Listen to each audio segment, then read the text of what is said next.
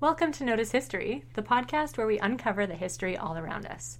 As always, we're your hosts, Robin Mullins, Nick Bridges, and Keely McCavitt. And welcome back, Season 2, baby! Season 2! Woo!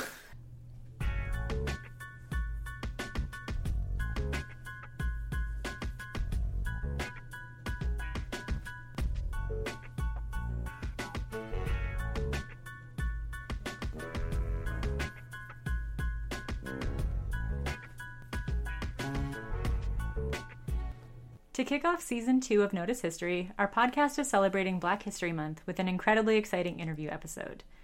Today we are thrilled to be joined by Deborah Dobbins, president of the Shiloh Center for Multicultural Roots in Edmonton, Alberta, and Dr. Jenna Bailey, a writer, historian, and documentary filmmaker who is currently an adjunct professor at the University of Lethbridge in Alberta. Both women were at the helm of the 2017 oral history documentary project entitled We Are the Roots: Black Settlers and Their Experiences of Discrimination on the Canadian Prairies. The documentary explores the history of Black immigrants who moved to small communities in rural Alberta and Saskatchewan between 1905 and 1912 from the United States. Bailey and the third member of the team, Dr. David Est, a professor of social work at the University of Calgary, conducted interviews with 19 descendants of these original Black settlers, and their various stories formed the foundation of the film. Since its release, the film has been recognized for its outstanding contribution to Canadian history. It was the recipient of the 2018 Alberta Heritage Awareness Award, the Oral History Association's 2018 Elizabeth B. Mason Award, and the Oral History in Non-Print Format Award. Most recently, the documentary has also been awarded the 2018 Governor General's History Award for Excellence in Community Programming. We were privileged to be able to interview both Dr. Bailey as well as Deborah Dobbins just ahead of them receiving the Governor General's History Award. So without further ado, here's our interview. Thank you so much for both being on the podcast with us.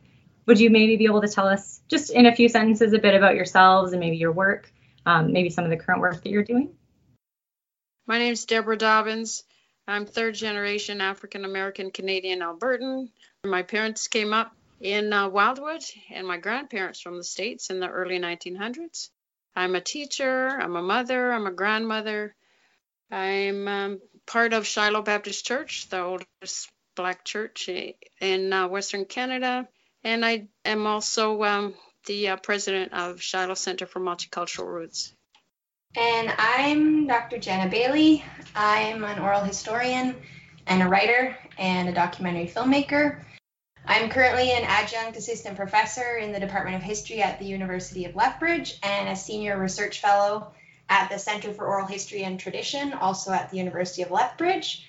And I do community oral history projects, and I also write in the field of British history. So I guess to open up our interview, how and when did the Shiloh Center for Multicultural Roots begin? Well, we started in 2010. Shiloh Baptist Church was turning 100 years old, and it was very important that the community at large be aware of this monumental celebration. And so Shiloh Center for Multicultural Roots was actually formed in order to facilitate a community-wide celebration. That was the first event for Shiloh Center for Multicultural Roots. Nice to see how far it's come since that beginning. It really has taken off. Yes, it has. I think it's because the interest of the people, something that they weren't aware of. Mm-hmm. So it's an important thing for us to continue. Often the history that's kind of taught about Black people immigrating to Canada, the narrative that's often told is that people were seeking refuge from slavery and settling in places like Ontario, Nova Scotia more so. So why do you think the history of Black Canadians in the prairies and the stories from the documentary have been overlooked? I would say that these stories have been overlooked. Mainly, it's two issues: is settlement patterns and population numbers. So prior to the 1970s, historical experiences of Black Canadians was a relatively neglected discipline. Since then, there's been a growing body of literature. But I think because the migration pattern in Alberta and Saskatchewan was much smaller in terms of numbers and also the years, it was a really small period. that by the time this has started to be a scholarly field, the numbers of people living in Alberta and Saskatchewan have been dispersed because the settlements don't really, they exist as settlements, but the populations are no longer living in those settlements. So there's sort of been less investigation as a result. And also the people that came up from the United States into Western Canada were invited from the government to actually homestead and help develop Alberta and Saskatchewan. When we got to the border, we were not the people who the government really wanted, so they discouraged us from coming. That limited the number of people coming into Alberta and Saskatchewan. They even put a stop on any immigration of any blacks coming from the United States. In Jenna probably knows the date, but shortly after the arrival of our people in the early 1900s. Yeah, what Deborah's referring to is the Order in Council that was put forward in 1911 by the cabinet of Prime Minister Wilfrid Laurier. And this sort of stemmed, it was in order to ban Black persons from entering Canada for a period of 1 year. And I'm going to quote this here. The Negro race is deemed unsuitable to the climate and requirements of Canada. That is what the Order in Council said. And this Order in Council, which was national, arose because of the outrage of the migration that was occurring in Alberta and Saskatchewan. So that really shut down that migration pattern. To finish off the question, that's probably the reason why we have been overlooked so much, is because there's very little early documentation except for the negative portions of the of our immigration here. So we're just kind of, say, invisible, but we're becoming more visible because of the efforts of people getting our history out. And I'd like to add, there are a few scholars that have researched this area, but it's still underdeveloped and should be brought to greater light. But we're not the only people that have addressed this history. So as you mentioned before, this general call for immigration to the prairies by the government that was made, it wasn't just Black settlers that came, people from all over came to Canada. So what can you tell us about the relations between African Americans who migrated to Canada and other immigrants, both in rural and urban settings? From the stories of the individuals that we interviewed, it seems pretty clear that in the rural areas, immigrants from different backgrounds work together. And I think the circumstances, it's a greater known story in Alberta, at least the circumstances were extremely difficult. So I think people had to rally together and help each other. And we heard lots of stories, particularly of farmers helping each other with equipment and clearing land. And there was a sense of community amongst people from different backgrounds. And I think that they were going through a similar experience. In terms of the urban setting, the stories that we heard were sort of the opposite, that the African Americans that were moving to Edmonton were not particularly welcome. They weren't welcome to the churches, to the businesses, and they were really excluded. Moving into more of your process for how you created the documentary, how did you find the descendants of the first Black settlers in the West? Was there just that existing connection through the Shiloh Church that you were able to pull from? Or were many descendants still living close to their ancestors' former communities? As a third generation African American Canadian Albertan, I have firsthand knowledge of the majority of the people that came up from the United States in the early 1900s. And living in those 5 main areas. So I personally knew all of the families and was able to then reach out to make sure that we got representation from each of the different families and settlements in our interviews. Was it easy to make sure that you had representation from each of the families, or were any of them more reluctant? A lot of, depending on the settlement, and depending on my relationship to them, to the people, some were more reluctant to actually share their story because It was a lot of hardship and prejudice encounters, and they didn't really want to talk about that. They wanted to just be proud that they are Canadian and living here and now. So it was difficult at times in a couple of places. For Breton, the settlement in Breton, I reached out to the Hooks family and the Hope family and a few other families, and we weren't able to get anyone that was accessible to be able to come to Edmonton to actually represent that community. And then illnesses and age played a big factor also in the availability of some of the first descendants and immigrants to be able to get them to tell their story. So when you were setting up the interviews, what was your process for organizing the people and thinking about the kinds of questions you would ask? So it was my job to get the people and find out a bit of information, background information that would help Dr. Jenna Bigley and Dr. David Est go ahead and do the next process. So I recruited the people, and then Jenna will let you know how we continued that process.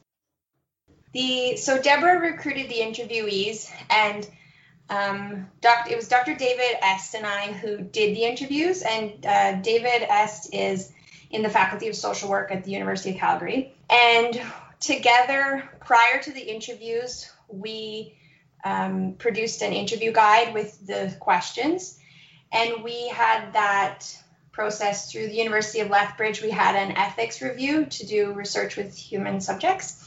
So there was quite a lengthy process there, and the project had an advisory committee, and so we ran the questions through the advisory committee. So it was quite a collaboration in terms of developing the questions. And then Dave and I split the interviews up. We each did half. We did it over 2 different weekends at the Shiloh Baptist Church, and we had a film crew that filmed the interviews. And Dave and I worked really closely doing the interviews, and we sort of adapted the interview questions as we went along, because one of the things we realized was how important music was, and that hadn't been an initial thing that we had talked about on the interview guide. And also the role of the church was coming up more and more, so we added questions about that. And we also realized it was a great opportunity to learn about Black women's experiences in the labor market. And so we added more questions about that. So the interview process sort of evolved as we went along, particularly since we had time between the 2 different weekends of interviews. The other thing that sort of evolved was the first set of interviews were mainly with the older generation, and the second set were with younger individuals. And so that changed things a little bit, because we found that the older generation was a little more hesitant to talk about discrimination, and the younger interviewees were less hesitant. So that was another thing that evolved. In the making of this documentary, you've mentioned that it took you a long time to actually get everyone sat down for the interviews. What sort of came first, the research into the church records themselves and the different communities, or the interviews? Did you take the interviews, then go and do the research, or vice versa? Or did everything happen simultaneously? It was sort of an ongoing process. At the beginning, the first couple months were project planning and research. So Deborah had access to resources, personal resources that other people wouldn't have had. And so she shared books with us that her aunts had written and things like that.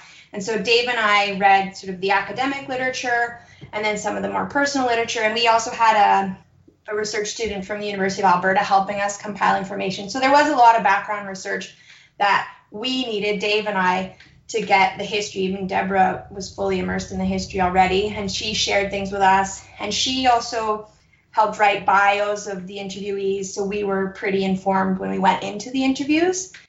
And then with most research projects, the research is sort of ongoing as you discover new things and names come up and questions come up through the interviews. So when the documentary part was being made, there was sort of a second phase, a heavy phase of research that took place in mostly the City of Edmonton archive, because they have a really rich archive of documents that to my knowledge, hasn't been shared that widely. And so we use those documents to help build the history into the documentary.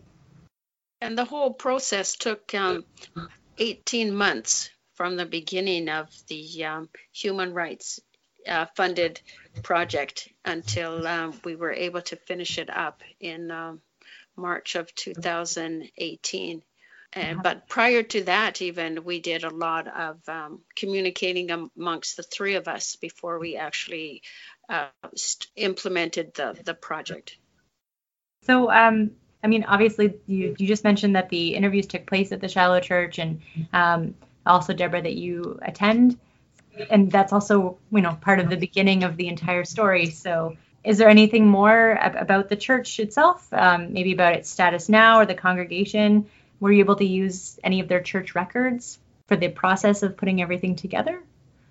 The existing records and things, we were able to go back to 1924 for some of the photographs, church photographs and church records of the people there. So we were able to incorporate some of that into the documentary, and just the fact that the interviews were at the first noted Black church in Alberta. I think that's a lot of significance. So Shiloh Baptist Church has been around since 1910. We didn't call ourselves a Black church. The church was for everyone, regardless of who you were. So as the years continued, the church became more, I don't want to use the word integrated, but more multi-faced. And now it's at the point where it is people from almost every culture or background attend Shiloh. The attendance goes up and down depending on the season. Our pastor is originally from Dubai, and our second pastor of Family Life, he's from St. Kitts, so African descent, and also other diaspora are in the church, and it's not so much a Black church like how it started, but it's a combination of all cultures. We do the music that we do.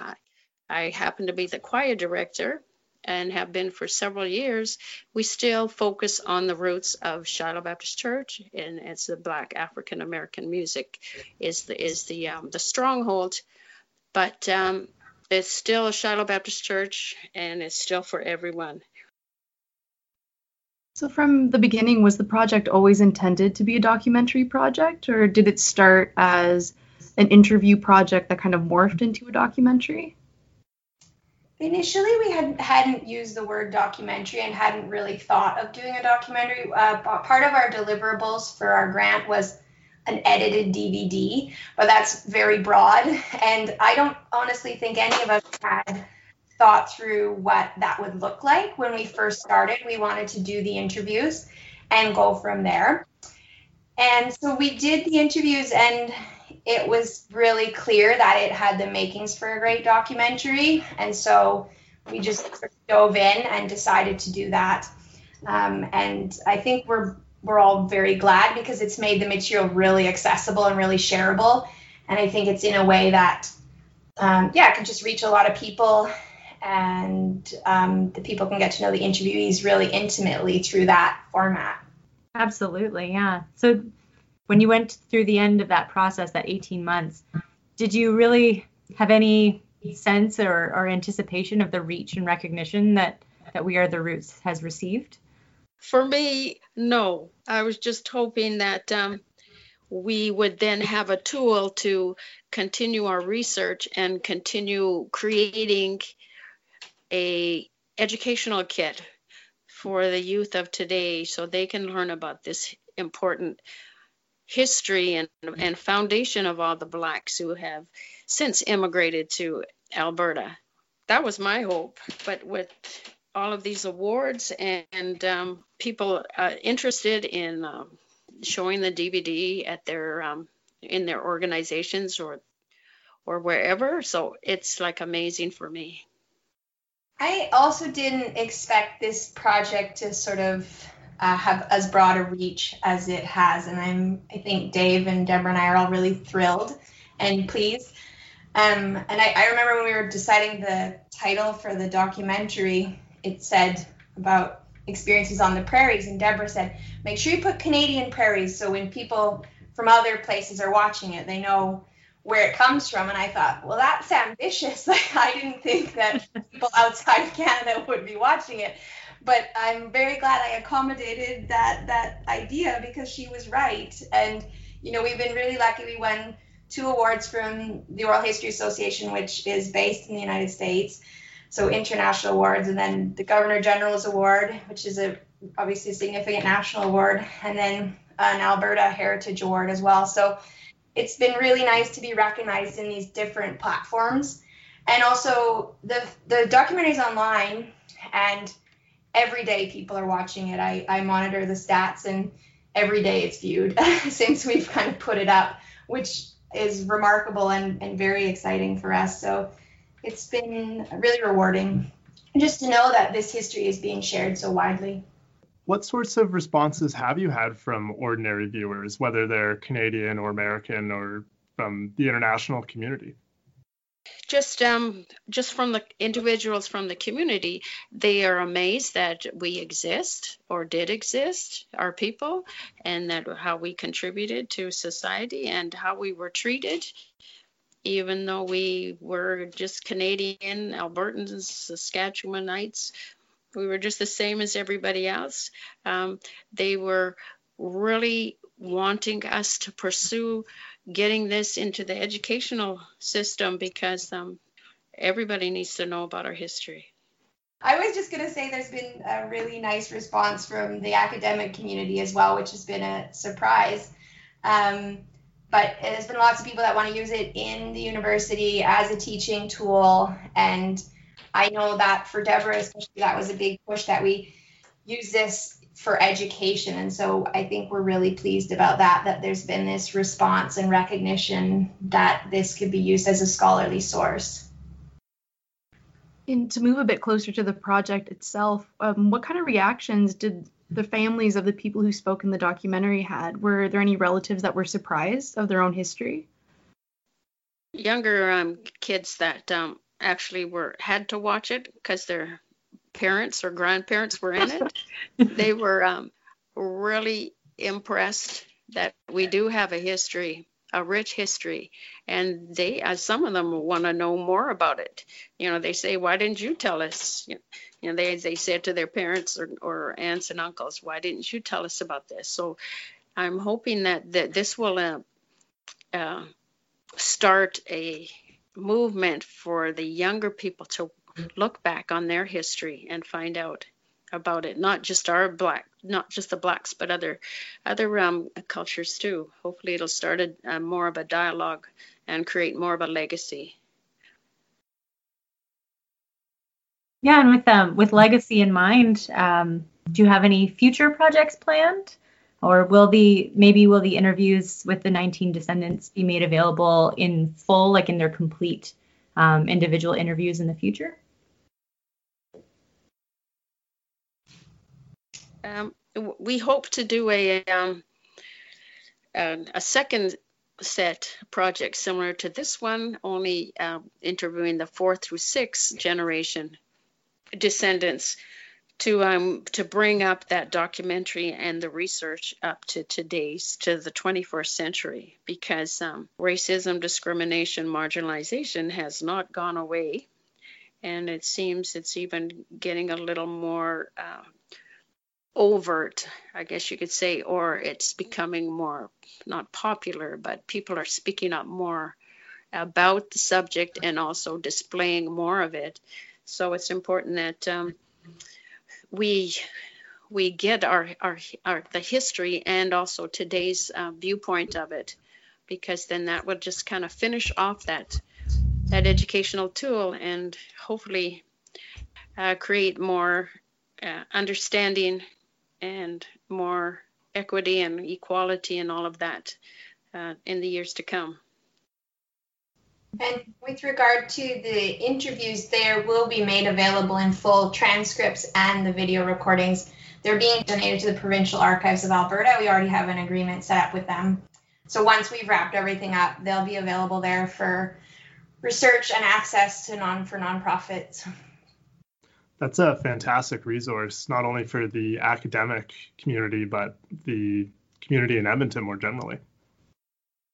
Yeah, I think that's one of the strengths of this project, is it's been quite multifaceted. The documentary, because it's accessible and it's online, has sort of gotten the most attention, but we have produced quite a rich archive of never seen before photos, rarely viewed documents, and then lengthy. I mean, the interviews were about 1 to 2 hours with each individual. So there's so much material that doesn't get shown in the documentary that will be a wonderful resource for, forever really, for researchers and people that want to learn about their family history and Alberta history.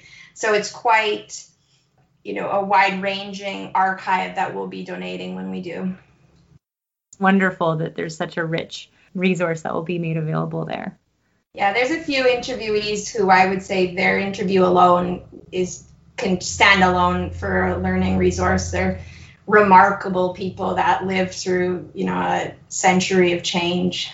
So some of them I know will be widely accessed once they're donated. Yeah, there were really so many striking quotes that came out of the documentary. I noticed that one of the interviewees said that Canada in many ways has hidden or ignored its history of prejudice. Obviously, we know this is true for the treatment of First Nations people, Japanese Canadians in the 1940s, as well as early Black settlers. And do you think that documentaries like We Are the Roots help acknowledge that history? Or do you think there needs to be a larger effort towards the acknowledgement of the history of discrimination in this country? Well, I know that it does acknowledge the history, and there still continues to need a better effort, stronger effort, on not just on behalf of individual people or small organizations, but also at the other end, the government needs to take a part in this as a lead in order to acknowledge this discrimination, but not just acknowledge it, but do something toward the reduction and hopefully elimination of discrimination amongst all of the people that you just mentioned, First Nation, Japanese, Canadians, and also the Black settlers, and there are others that we haven't actually talked about. And I think I should add that we've had public screenings of the documentary followed by Q&As. And it's been interesting, the discussion that's followed the film, where some people have questioned, saying, yes, but this was in the past, this is not ongoing discrimination. So it's clear that there's still quite a need for education. And this really is a drop in the bucket. This is one way to, help share this history and educate people about discrimination, but there obviously needs to be much more to, as Deborah said, eliminate discrimination and, hopefully eliminate forever, but at least make change. And this is one way that we've sort of hopefully started some discussions.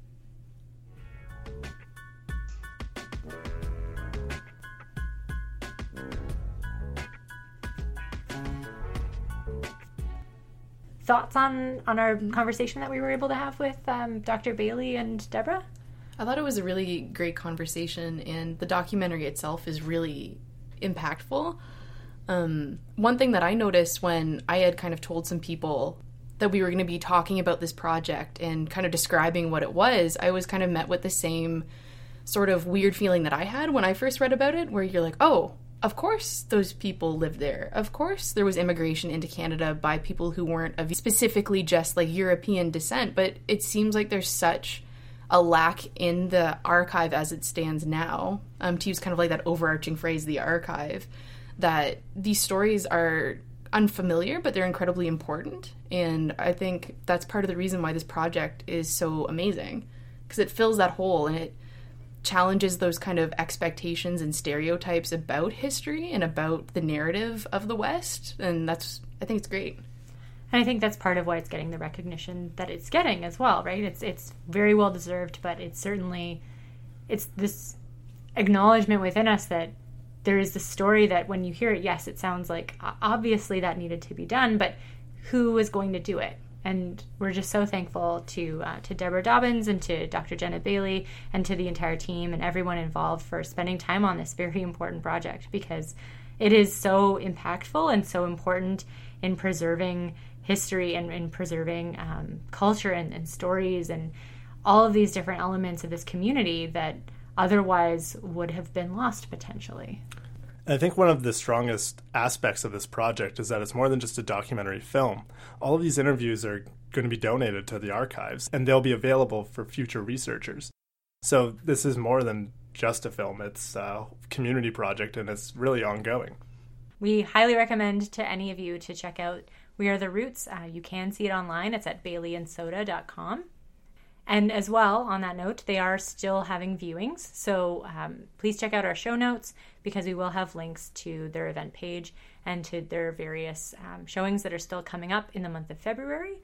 And they're always having new showings coming available in different towns. So if that's something that you're interested in, you can also contact them and see if you can have a showing in your town. So we will also have the contact information available in our show notes. Notice History is a No History podcast. We are produced by Emily Cuggy and myself, Robin Mullins. This week's researchers were Dahai Daniel, Leanne Gutty, Kirsten Stewart, and Anna Kuntz. And the audio mixing was done by Emily Cuggy. For more information about the topic that we covered, please check out our blog at nohistory.ca/podcast. If you'd like to get in touch with us by email, you can always contact us at podcast@nohistory.ca or on social media at Notice History. If you like what you hear, tell your friends and subscribe wherever you get your podcasts.